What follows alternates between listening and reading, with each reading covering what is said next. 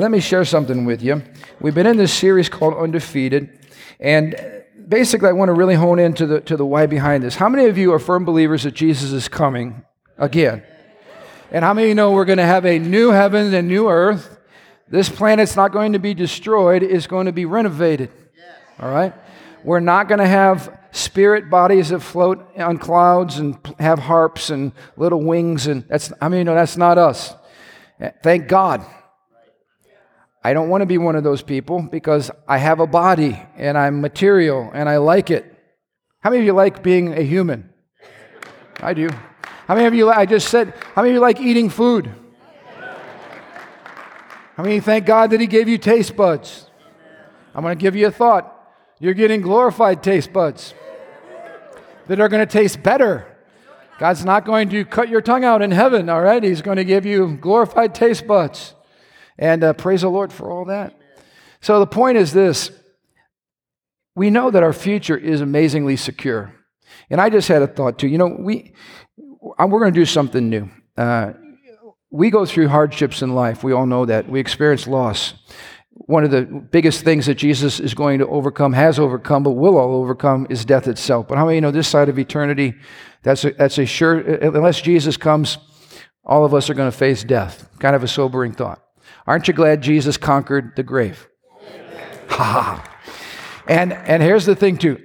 People don't get excited about what's to come if they have a bad theology of heaven.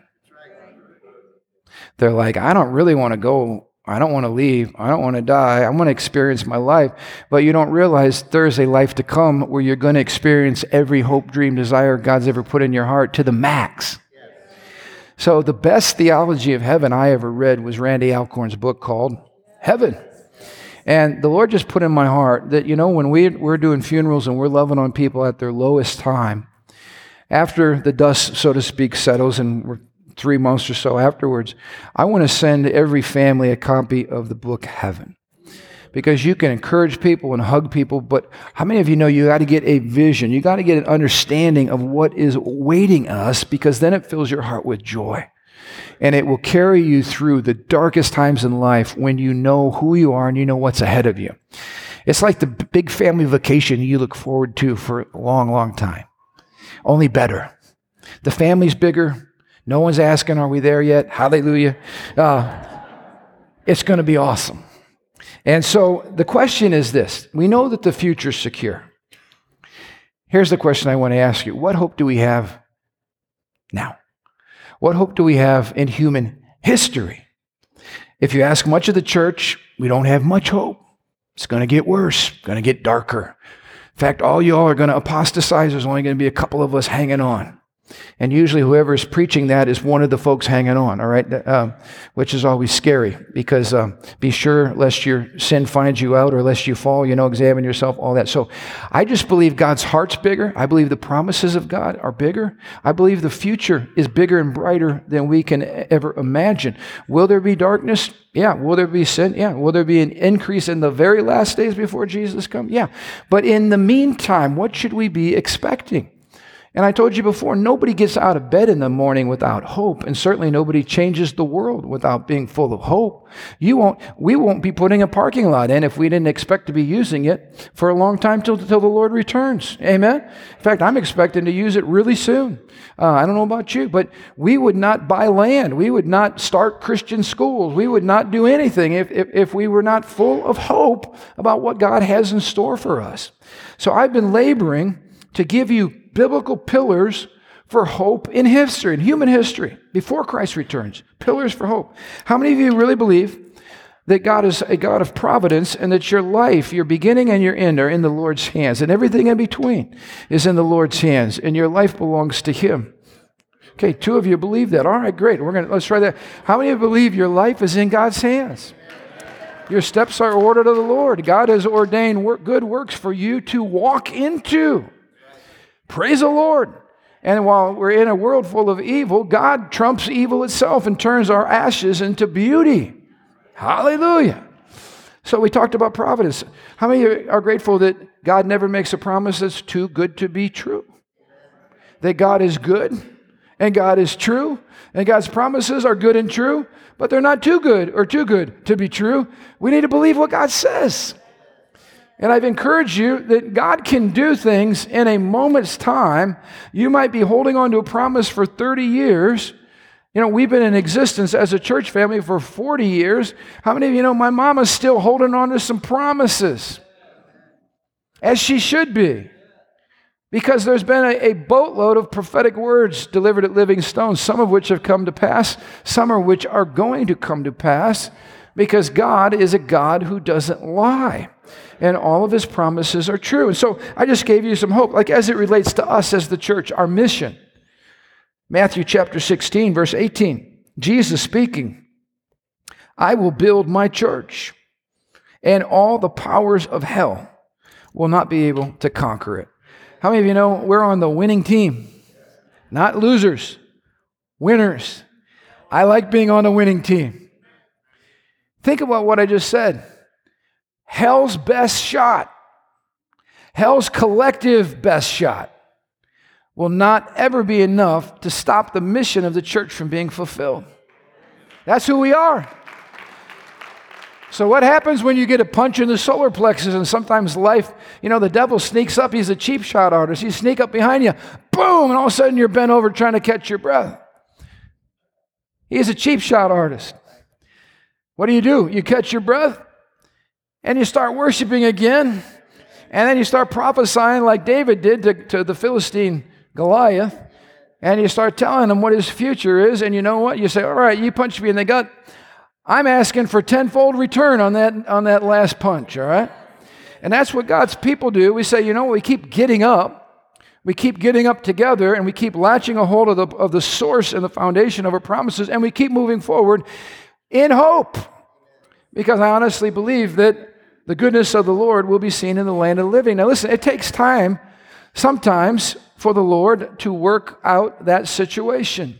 When you're in the middle of a dark period, I still believe this. At the depth of my darkness, the goodness of the Lord is waiting for me in my future, and I will see goodness come out of the pain and the suffering that I just went through. It might take a day. It might take a year. It might take a decade. It might take an eternity, but the day will come when you will look and see the wisdom of God and the beauty of God and the goodness of God. So like David said, I'm going to see the goodness of the Lord, not in heaven. That's already a given. I will see the goodness of the Lord in the land of the living. So man, when you get a cheap shot, start prophesying. When you get a cheap shot, get back up. Let us help you back up. And we're going to keep moving forward, and we're going to keep trusting that what's ahead of us is the goodness of the Lord waiting to happen. So today I want to talk about a third pillar. We talked about providence. We talked about promises. Today we're going to talk about God's power, the promise and power of the Holy Spirit. And I want you to turn with me to Acts chapter 2, which is where we were last Sunday. Acts chapter 2. Now, in verse 13, you read something interesting.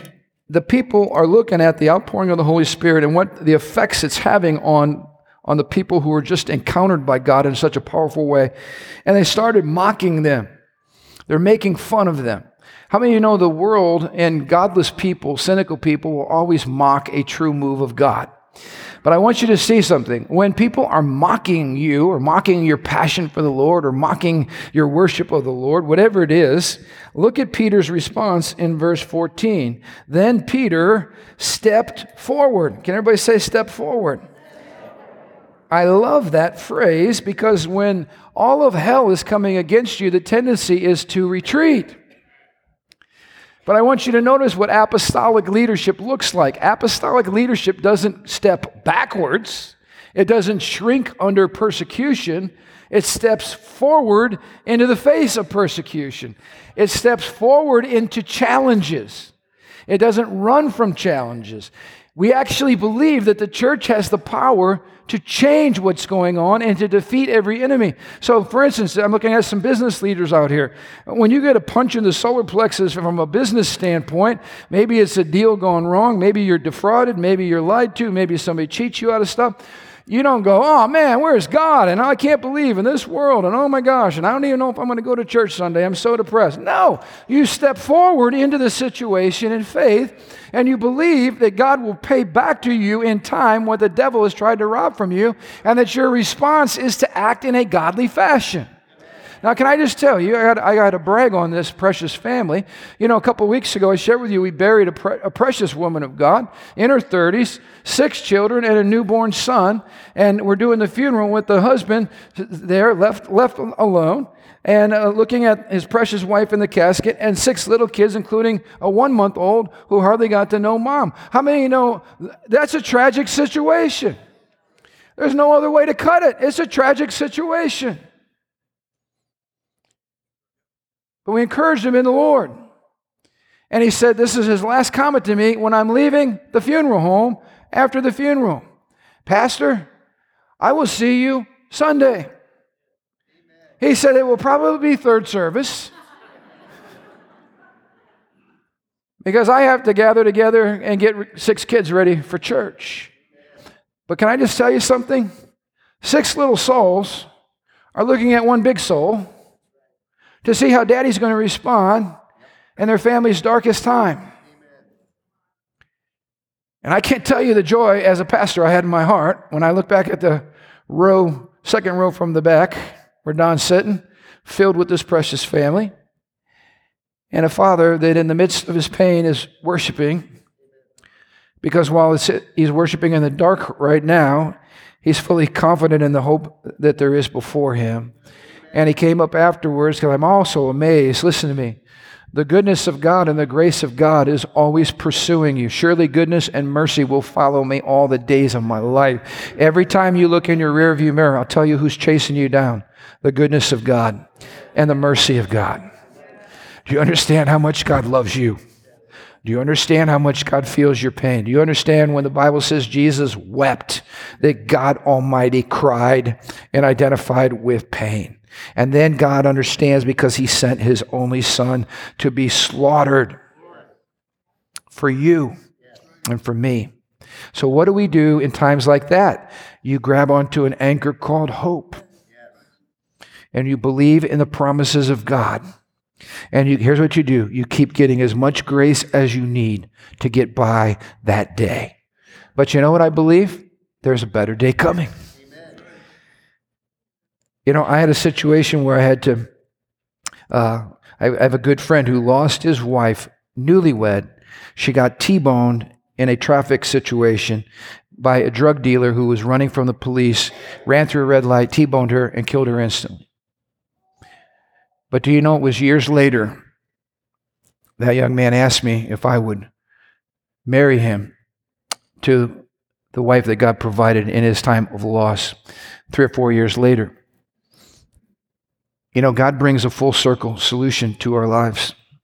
We don't understand the provision of God. We don't understand why. But God never lets the devil have the last word on anything. And so you need to keep fighting and keep standing, keep believing, and you need to be hope dealers. Every one of you in this room, you need to be hope dealers. You need to be filling yourself with hope, and you need to be filling people with hope. But what I'm going to tell you today, at least part 1, is a reason why you should be pregnant with hope for America. Pregnant with hope for America and for the nations of the world. So as I said, we're starting here. Peter stepped forward. That got me fired up. I hope it got you fired up. Then Peter stepped forward. Not by himself. His whole tribe stepped forward with the 11 other apostles. And he shouted to this crowd, "Listen carefully, all of you, fellow Jews, residents of Jerusalem. Make no mistake about this. These Living Stones people are not drunk.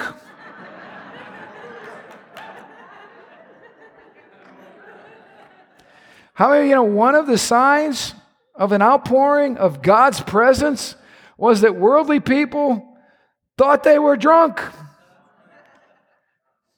There's happy drunks. There's free drunks. There's liberated drunks who have no holds barred. And then there's all the other bad drunks. But anyway, what they saw made them wonder if these people were not intoxicated. And Peter assures them, hey, guys, it's only 9 o'clock in the morning. No one's drinking beers at 9 o'clock in the morning. What's going on? Verse 16. No, what you see was predicted long ago by the prophet Joel. Now, can I just encourage you? What Peter's doing here is something we need to do. He's going all the way back to the Old Covenant, and he's saying what's happening now was promised by God before. He's taking the prophet Joel, and he's taking Joel's prophecy, and he's fast-forwarding, and he's applying it to human history now. See, that's the purpose of the promises of God. They anchor us to the mission of God. Take a look at what Joel the prophet said. In the last days, God says, I will pour out my Spirit on all people. Everybody say all people. Turn to your neighbor and look at him and say, that means you. All right, just tell him that. That means you. How many of you are part of all people? Now, I don't want you to miss this promise because this is an amazing promise. Joel said there's a day coming when God's going to pour out the Holy Spirit on all people. And he said it would happen in the last days. I just need to make a little correction here, maybe to help somebody out. People always say this, Pastor, do you think we're living in the last days? Absolutely. The last days started with the outpouring of the Holy Spirit on Pentecost. We've been living in the last day outpouring for 2,000 years. Now, that's not to diminish God's promises or to cause us to have a lack of urgency or a lack of anticipation. But we're living in the last days. Ever since God took of the Holy Spirit and poured him out on all people, we're living in the time between the first coming and the second coming, the last days. Now, obviously, there's the last of the last days. I get it. But we're in the last days, period. Now, I don't know about you, but that's good news. Because it means we're closer to our redemption than when we first believed. But I want you to see this beautiful thing about the Holy Spirit. He's going to be poured out on everybody. Sons and daughters will prophesy. This is where the Holy Spirit crosses over gender. The Holy Spirit's not just for men. The Holy Spirit's for women. And you don't get a downsized version of the Holy Spirit. You get the same Holy Spirit that men get. I mean, the Holy Spirit makes an even playing field at the foot of the cross.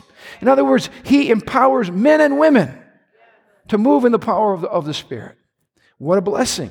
Look at what else he does. Young men, old men, hallelujah. You're never too old for the Holy Spirit. And you're never too young for the Holy Spirit. In fact, can I encourage you? When the Holy Spirit is moving with power, many times children who have less baggage and less pride and less concern about what other people think are many times the ones who encounter the Holy Spirit most powerfully. So don't have this arbitrary thing like, well, in our church, you got to be 12 years old to be able to get saved. Really? The Holy Spirit is an equal opportunity empowerer. How do you know John the Baptist got the Holy Spirit before he even came out? I've noticed this about the Holy Spirit. He doesn't like boxes. In fact, when you look at the Holy Spirit coming on people in the New Testament, especially through the book of Acts, he resists formulas. One time, Peter was preaching this great sermon, and he's waiting for the conclusion. He's going to give the altar call, and the Holy Spirit fell, and everybody started getting rocked. And he's like, Lord, I didn't get to the end. He's like, sorry, I'm moving ahead of you. All right? Sometimes they're baptized, then they're baptized in the Holy Spirit. Sometimes they're baptized in the Holy Spirit, and then they're baptized. The Holy Spirit is a God who loves variety. He resists formulas. He resists religion. He resists old people, young people, men, women, whatever race you are. We're a beautiful mix of all the different races in the world. Guess what? The Holy Spirit is an equal opportunity baptizer. Which I want you to make this personal. The Holy Spirit wants to rock you. The Holy Spirit wants to possess you. The Holy Spirit wants to do amazing things in you. I want you to personalize that this morning. I'm talking to you. You're part of the all people. And so here's the good news. While the Holy Spirit is poured out on Pentecost, and what do you know about the harvest or the Pentecost festival? It was a festival of harvest. So guess what? Wherever the Holy Spirit is present, there's harvest. Big harvest. And there's a harvest that includes all the nations. It's a harvest that includes men, harvest that includes women, young, old, everybody in between. It is a massive harvesting movement when the Holy Spirit is poured out on a people. And I want you to understand, Pentecost ushered in the age of the Holy Spirit, but it wasn't just a chapter in God's larger thing. It was an ongoing outpouring, an ongoing chapter of what God's doing now before the second coming. In other words, it wasn't a single event that we read about historically. It was the first of many outpourings until Jesus comes. So what I want you to understand is, if we need, and I'm getting ahead of myself, I'll get to that in a minute. The purpose of the outpouring of the Holy Spirit is to empower the church to fulfill the mission of Jesus. Now, this is important. I've been in charismatic settings for years, and I've seen the Lord do amazing things. And then I've seen the church misuse the Holy Spirit's presence. What do I mean by that? It means we get enamored with the Holy Spirit's touching of us, how we feel, what He does, the gifts of the Spirit, but we forget that all of that's happening for a greater purpose. In other words, how many of you know when God gifts you, He doesn't gift you for you. He doesn't gift you so that you build your identity around the gift. I've seen this happen. People build their identity around the gift or around the role or around the function. And then when the role changes, they lose their identity. Like, what if the Lord told me, Pastor Ron, turn in your resignation today. I want you. I've got you on the shelf. I just want you all to myself. I want to put you on pause. Well, Pastor, I can't do that, Lord. I'm the pastor. Lord, do you know how long I've been pastoring? I mean, why would you do that? That has to be the devil. I rebuke you in Jesus' name. That can't be God telling me to do that. No, that's a person who's too wrapped up in what they do and not in who they are. How many at our baseline level, we're sons and daughters? Baseline level, who are you? You're a son, you're a daughter. What you do will change. But here's why God empowers you to be about the mission. What is the mission? The earth being full of the glory of the Lord as the waters cover the seas. Every nation, tribe, and tongue before the throne. How about this? The Great Commission being fulfilled. So do you think we need help to get that done? We need a lot of help. Let me show you what follows next. Look at what the Lord says in Acts chapter 1, verse 4. While Jesus was eating with them, this is the commandment He gave them. Do not leave Jerusalem until the Father sends you the gift that He promised. As I told you before, John baptized with water, but in a few days you will be baptized with the Holy Spirit. Now this is important. There's a distinction here. When you're baptized with water, how many of you know you're born again? That's John's baptism for the repentance of sins. You give your life to Christ. You follow Christ in water baptism. And how many of you received the Holy Spirit when you submitted your life to Christ? Should be all of you. But Jesus says there's an empowerment that's coming that's greater than what happened at salvation. In fact, it builds upon it. Look at, in just a few days, Jesus said, you're going to be baptized with the Holy Spirit. The Holy Spirit is given to activate the gifts of the Spirit in our lives and to empower us to do the work of the Lord. In other words, how did the disciples do all the amazing things that they did? Well, some people would say, well, that's just because they were part of the early church. God's not doing that any longer. I would love for those people to show me some scripture and verse that says God's not pouring out His Spirit or doing signs and wonders on planet Earth anymore because now we have the Bible. How does the Bible replace signs, wonders, and miracles? In fact, the Bible points us to the God who's still doing the signs, wonders, and miracles. In fact, the writer of Hebrews says to the God who is the same yesterday, today, and forever. So God's not having a problem with His identity or with His lack of power. Maybe we need fresh outpourings of the Holy Spirit to enable us to do the mission that is totally supernatural, off the charts, out of our pay grade. Look at what it says in the verses that follow. Look at verse 8. You will receive power when the Holy Spirit comes upon you, and you will be my witnesses, telling people about me everywhere, Jerusalem, throughout Judea, Samaria, ends of the earth, at your workplace, at the grocery store, everywhere. You're going to be witnesses when the Holy Spirit's power comes upon you. And if you flip your Bible forward a couple chapters in the book of Acts to Acts chapter 17, we read something absolutely crazy. These who have turned the world upside down have come here too. That is the full impact of a Holy Spirit-empowered people. They turn cultures upside down. They turn cities upside down. They turn regions upside down. How many want to be a part of that kind of church? So I hear people today say, Pastor, the church shouldn't really be concerned with cultural transformation. That's not going to happen. We just need to get people saved. How do you deal with a verse like that? In other words, do you believe that when the Holy Spirit baptizes powerfully a people, when he's poured out on a people, that they then go out and love people, share the gospel, serve people, care for people, do all the stuff that Christians do, pray for people, and that God still backs up his word with signs and wonders following? I heard one, and I didn't really hear any votes of confidence. I believe that. And I want to show you something. God often works, most of the time works, at the fringes of society. The Bible says in 1 Corinthians, Paul's going, hey, how many of you guys were really smart? You're all the smarty, top of your class. Oh, that's what I thought. Nope. How many of you were really wealthy? Yep. How many of you were really powerful? You're all the influential cultural shapers of society, right? Nope, not very many. In fact, he goes around, and he says, no, that's not who you are. Here's what he says, I'm paraphrasing. You're a bunch of nobodies.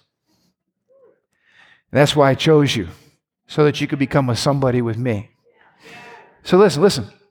This is why if we'll be humble, and we'll be hungry, and we'll pursue God, and we'll never be satisfied with where we're at, and we'll see the promises of God for outpouring, we will grab a hold of that in faith. And here's what I'm believing. The same promises to those people who turned the world upside down is the same promise to us as living stones. What are we supposed to do in Lake County? We're turning it right side up. It's already upside. We're going to turn it right side up. We're going to bring the kingdom understanding of blessing and prosperity and healing and salvation and deliverance. That's what we bring to regions. Now, let me just ask you this. If you could have picked the most unlikely city to birth the church, it would be Jerusalem. All the believers there just watched their leader slaughtered in front of their eyes. I mean, if you were traumatized by watching your pastor slaughtered, beat up, nailed to a cross, and then they said, the same's going to happen to you unless you shape up. How many of you would be shaken by watching somebody slaughtered in front of your eyes? So this is a Christian church that's traumatized and afraid. Like, who wants to follow that leader? Because that's what's going to happen to me. And isn't it amazing? Who does God pick to preach the first sermon? Peter, the chicken, with his foot. He had to take his shoe out of his mouth to even say something, because he always had his foot in his mouth. But what happened before the persecution and what they witnessed and the preaching? It was an outpouring of the Holy Spirit. It completely changed Peter. And so now Peter, and it says the 11, all stepped forward and they began preaching and began declaring the power of God. This is amazing. This gives us, check this out, this gives us reason to believe that the kingdom of Christ is going to spread and triumph through powerful operations of the Holy Spirit as he's poured out upon the church through successive seasons of revival. Now let me just say, we're going to get into what that means next week. But some of you, when you hear revival, you hear a guy in a suit screaming at you for a week and in a tent somewhere, and it's revival time. And usually revival didn't happen. It was just a bunch more meetings and you were exhausted at the end of revival meeting, right? Sometimes good stuff did happen. I'm not talking about a series of meetings. I'm talking about an encounter with God. I'm talking about an outpouring of his presence that changes entire communities of people. That's what I'm talking about. Many times it spills over into more gatherings where God continues to touch more people. But let me give you an example from history. And I encourage you guys all the time, be readers. Be readers. Otherwise, we become prisoners of our own times. And here's the problem with being a prisoner of your own time. How many of you think America is in kind of a dark season right now? And we're seeing wickedness abounding. We're seeing more and more perversion becoming mainstream. And the problems in front of us seem to be larger and more than ever. Am I talking to the right group? The divisions among us seem to be greater than ever. We have a lack of trust in almost every major institution. I mean, we're not in a good place. And if you would just look at where we're at and you're in a time warp zone here and this is all we knew, it would give you cause for alarm. But can I just give you some history? We've been here before. Other nations have been here before. The only thing that's changed is the technology. Now we have cell phones and we're still depraved. In previous generations, they didn't have cell phones, but they were equally depraved. You know, we wear different clothes. We eat different food. But it's the same problems. It's the same sin. And all throughout human history, when you study historic revivals, you see that the church and the world were in really bad places. And then God showed up. Now, let me give you some more hope. I love to read the greats from previous generations. How many of you are familiar with Charles Spurgeon, all right, the Prince of Preachers? God used him to preach in a nation that was incredibly, incredibly wicked and dark at the time, Great Britain. And he awakened. God used him to awaken that region. Listen to what Spurgeon said. I myself believe that King Jesus will reign. Anybody believe that? I do. And the idols be utterly abolished. But I expect the same power which turned the world upside down once will continue to do it. The Holy Spirit, the Holy Ghost, would never suffer the imputation to rest upon his holy name that he was not able to convert the world. I love this promise. This is his reasoning. The Holy Spirit will not have a black mark on his record that somehow God sent him to convert sinners and to revive and to restore and to redeem, but that the Holy Spirit did not have the power to get the job done. Now, I don't always have super confidence in my own abilities or in our abilities as the church, but how many of you know we should have incredible confidence in the Holy Spirit's ability to radically rock and transform human nature and to do it in mass. I mean, large groups of people. Jonathan Edwards, greatest theologian, some call the greatest theologian in American history, he was involved in the First Great Awakening. God hath it much on his heart from all eternity to glorify his dear and only begotten Son. And there are some special seasons that he appoints to that end, wherein he comes forth with omnipotent power to fulfill his purpose and oath to him. And these are times of remarkable pouring out of his Spirit to advance his kingdom. Such a day is a day of his power. What is Edwards saying? Here's what Edwards is saying. God has made promises to his Son. One of them is in Psalm 2. He's going to give his Son all the nations of the world as his Son's inheritance. This is so good. When God makes a promise to his Son, there is a holy passion in his heart to do everything he promised for the sake of the one he made the promise to. I'm telling you, earth-shaking, globe-encircling, Holy Spirit outpouring is part of the promise God made his Son so that the nations would come to hear and know and love Jesus. And Edwards says this, that there's a holy jealousy in God's heart from all eternity to glorify his dear and only Son, so that God himself stands to his feet, as it were, and comes in supernatural power, omnipotent power, and rocks entire communities of people with his presence so that his mission is accomplished. In 1763, George Whitefield, the great preacher as well, preaching in incredibly dark times, both in England and in the United States, he wrote of a Christian's duty to anticipate great revivals. This is what he said. The Scriptures are so far from encouraging us to plead for a diminution, in other words, a shrinking of divine influence in these last days of the gospel, that on the contrary, he says, we shouldn't be expecting a shrinking of God's blessing. On the contrary, we're encouraged to expect hope. We're encouraged to we are encouraged to expect, to hope, to long, and pray for larger and more extensive showers of divine influence than any former age has ever yet experienced. For are we not therein taught to pray that we may be filled with the fullness of God, and to wait for a glorious epoch when the earth shall be filled with the knowledge of the Lord as the waters covered the seas? This is George Whitefield. He says, church, we should not be expecting a shrinking of the influence of God on our culture. We should be expecting a greater outpouring than we've ever seen. Now, I want you to hear this, because this will give you hope. It's got my wife so excited this morning, she jumped to her feet and almost started running around the sanctuary. And I'm telling you, she probably understood it better than most. Listen to what I'm saying. When Jesus turned the water into wine, what did they say at the wedding? He has saved the best wine for... I want you to see this. If God birthed the church at Pentecost with a move of the Spirit that was so powerful, people freaked out when Christians came to their community. They said, those people turning the world upside down. Oh my goodness, they're in our town. If that was the beginning, what do you think a mature church is going to look like before Christ returns? Come on.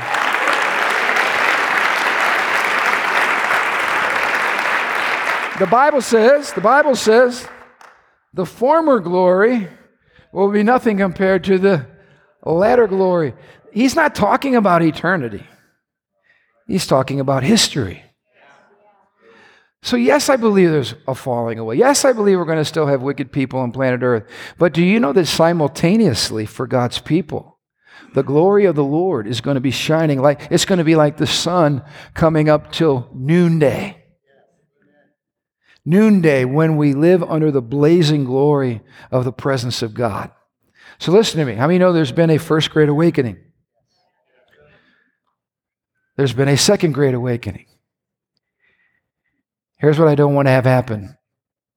I don't want the church to be freaking out about darkness and retreating when we should be freaking out about glory and praying and engaging and crying out. And how about this? And believing that we are more than ripe for God to say, you know what? I made my son a promise. The church is sleeping on me. Church is retreating. Culture's getting dark. For the sake of my own glory and my own reputation, and for the sake of the oath and promise I swore to my son, I think the earth is ready for a fresh outpouring of the Holy Spirit to set things right. That's what I'm talking about. I am pregnant with the promises of God. I can't be discouraged and depressed intentionally or hopeless or expecting the worst when we are so full of the providence of God, the promises of God, the power of God and the Holy Spirit. And we'll get to some precepts in a couple of weeks. But we have some incredible pillars. So you need to be a hope dealer until the day that you die. Now, the Bible says in Hebrews 11, a great cloud of witnesses watching us. Praise the Lord. And I just want to say, I just saw precious Jean Malin and her family over here. Love you, Jean. Can you guys all just stand up so people can hug on you and love on you after church? But this precious family, Jean lost her husband, Alex, this past week. Alex fought through a serious stroke. And again, one of my biggest memories is watching Alex make his way up with his walker after all he could move was his eyelids, making his way up here for something we were doing that required a response from all you all. He didn't stay all the way in the back. He didn't stay seated. That man fought all the days of his life. How you know? He is experiencing the fruit of his warfare right now. His glorified body is already being designed and probably already ready when Christ returns. But I just want to honor you all, and again, love you all. And we're going to have in the month of November, for those of you wanting to know, we're going to let you know, but we're going to have a big celebration memorial night for Alex Malin. But anyway, I just want to honor you guys. I saw you over there. I want to say I love you. I'm proud of you guys. So we got a cloud of witnesses. Amen. And some people latch a hold with bulldog-like tenacity to the promises of God, and they fight and fight and fight and fight, and the Lord says, you're going to see it happen on the other side. Some people fight and fight and fight and see it happen on this side, but here's what the Lord wants us to be. We're in Crown Point. The bulldog is the Crown Point mascot. God wants us to be bulldogs for His promise. And here's all I want from you. We're going to talk next week about what it looks like, because I want you to see the power of God. And I want to elicit a passion in your heart that you'll never be satisfied with where you're at. How you know a sense of holy frustration is good? You're pressing in for more, pressing in for more. So here's what, holy appetite for the things of God. So I want you, if you're just hungry and you're just open and you don't want to retreat, but you're ready to advance, and you really believe that in your generation, we could actually experience another massive move of God. I want you to stand to your feet with me. I want us to join our hearts in prayer this morning. Our ministry team, I want you guys to slip on out and come on down here.